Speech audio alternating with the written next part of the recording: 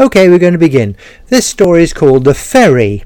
It's taken from March 2001. In the book series, it's part of It's a Rum Life Book 4, Volume 2, 1994 to 2008. We could not visit our French twin town in March 2001.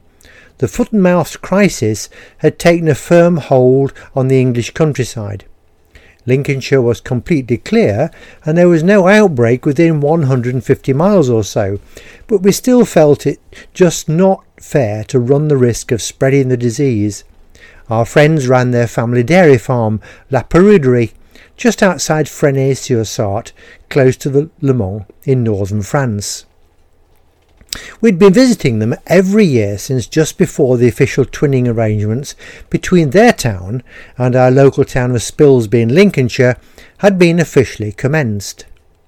They were greatly relieved and had to admit that just the thought of entertaining a family from England at that time was stretching even a long-term friendship to the utmost.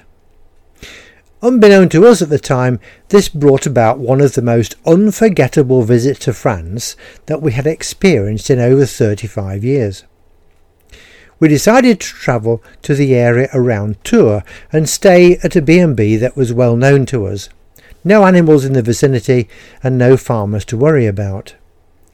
Tickets on our preferred ferry Brittany Ferries route had been booked and we duly arrived at Ouistreham to be confronted by huge baths of disinfectant for all vehicles arriving from Britain, smaller lakes for cars and huge deep pools for lorries.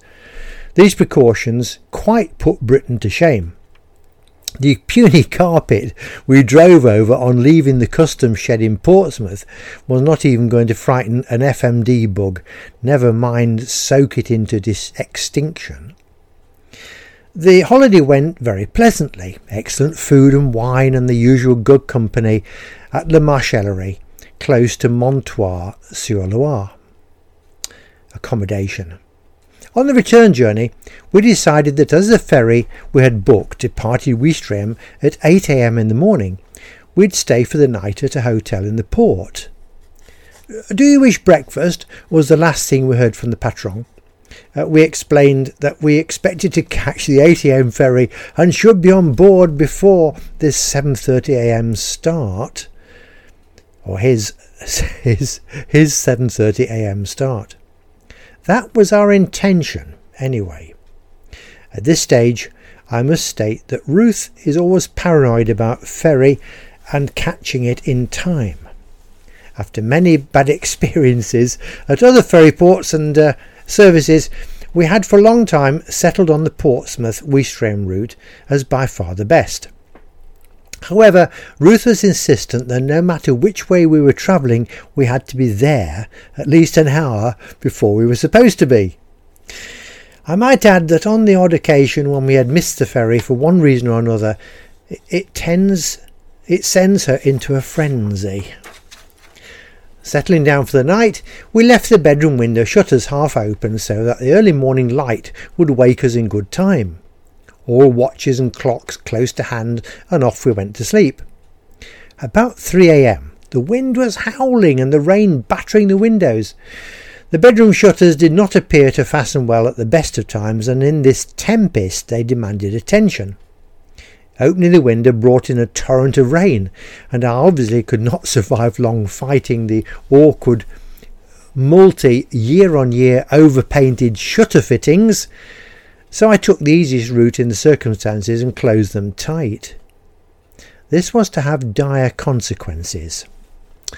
Where were my spectacles? Some time later I awoke and looked at my watch. It appeared to say 6:20 a.m. Plenty of time. I dozed for a bit and eventually got up at 6:35 a.m. Went into the bathroom and shaved. I noticed that the hotel doors were open, and this did not register anything at the time. At about 6:50, I took the first bags into the car while Ruth washed. Hotel's open early, I thought. Opened the car door and glanced at the clock on the dash. 7:50. Bag hurled into car. Sped round to hotel bedroom at full pelt. Fists on bathroom window, almost sufficient to break the glass. It's 7:50! It's 7:50! It's 7:50!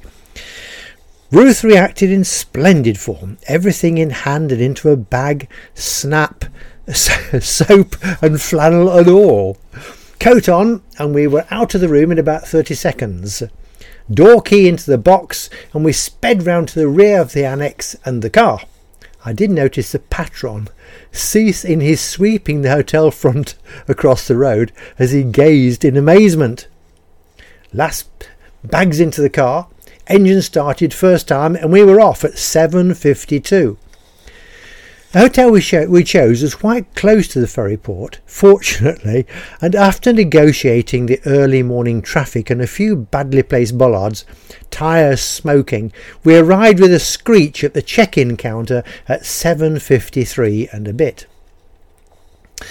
To say the least, the two smart ferry staff were amazed, even more so when we asked to get on the ferry that was actually practically dropping its mooring ropes. "We overslept," we explained. "It was that wretched storm." It's equally amazing how in a crisis one can be quite fluent in a foreign language when normally I'm often searching for words I need. "Can you please help?" "You're not asking much," was the reply, or something like that. "The ferry sails in 5 minutes." "OK, I'll ask," he said, to our initial relief. We must have looked such a mess. Can you just imagine the state, half dressed and half washed and less than half awake? Not to mention the utter shock we were still experiencing. It was still only 5 minutes since finding ourselves in the worst possible predicament. If the ferry did go without us, there was no other ferry for 8 hours or so. We had now locked ourselves out of our hotel. We were only half dressed, and waiting for us on the ferry was a lovely double cabin with outside window provided free as members of the Brittany Ferries Travel Club. He said yes. All this and the thought of any consequential inquiry from my companion in the car on the quayside for 8 hours did not bear thinking about. All this passed through my mind in the minute and a half that we waited, shaking. "OK," was all he said. "Show me your passports and then be very, very quick." I grabbed the passports back as soon as they were offered, and we were through the barrier and douane and onto the quayside in a flash. The boat was about half a mile ahead, and Ruth noticed a car flashing its headlights in the distance. The top ramp, normally used by cars, was well packed away, and the car was showing us we were to use the only access left into the lower goods vehicle deck. It was virtually full, and just one more Arctic pulled in alongside us as we caught our breath. The sea door closed while we were still in the car. We'd made it by about 30 seconds.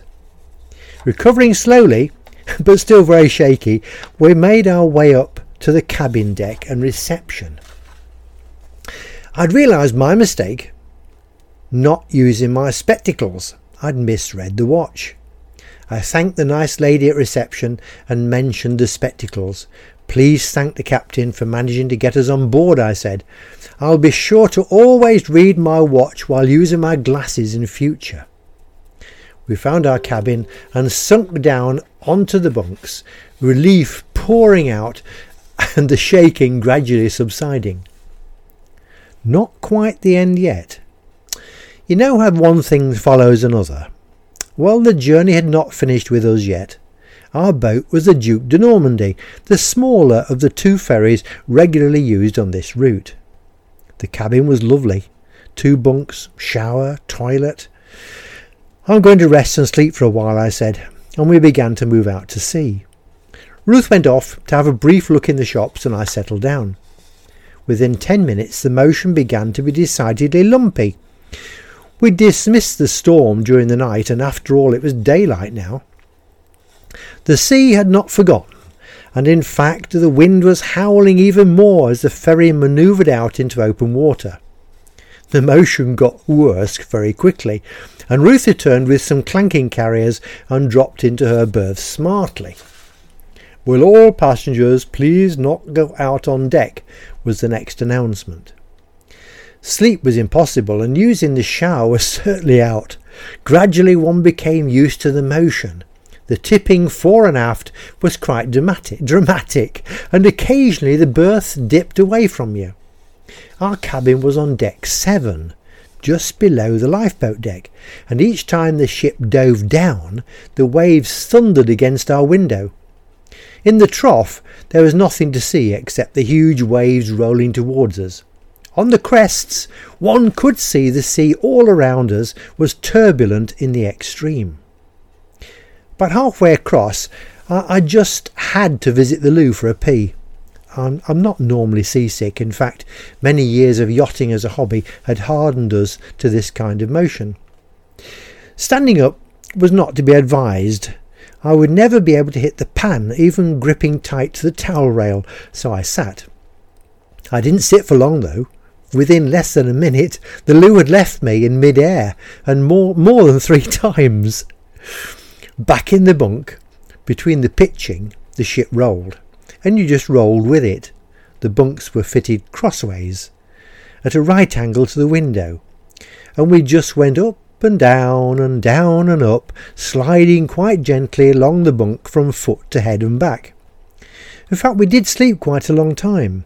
I think the stress of almost not getting on the ship and the aftershock, together with the rocking and rolling, put us to sleep. It was a little more gentle as we came round the Isle of Wight, and we did manage to get clean eventually, but it was too rocky to use the shower. There was more to come, though. If we'd been told beforehand what was in store on this journey, one would just not have believed it. Down on the lower deck and waiting to disembark just in front of us was a Mercedes van from Germany with 2 German chaps. During the voyage their van had somehow rammed a camper just in front. There were chains all around, and it was quite obvious to us all that all the vehicles had been chained down during the crossing. The camper was one of an identical pair that seemed to be travelling together. There was a real carry-on, as the English owner of the rammed camper created and stamped and stormed. His van, though, had only suffered superficial scratches, or so it seemed.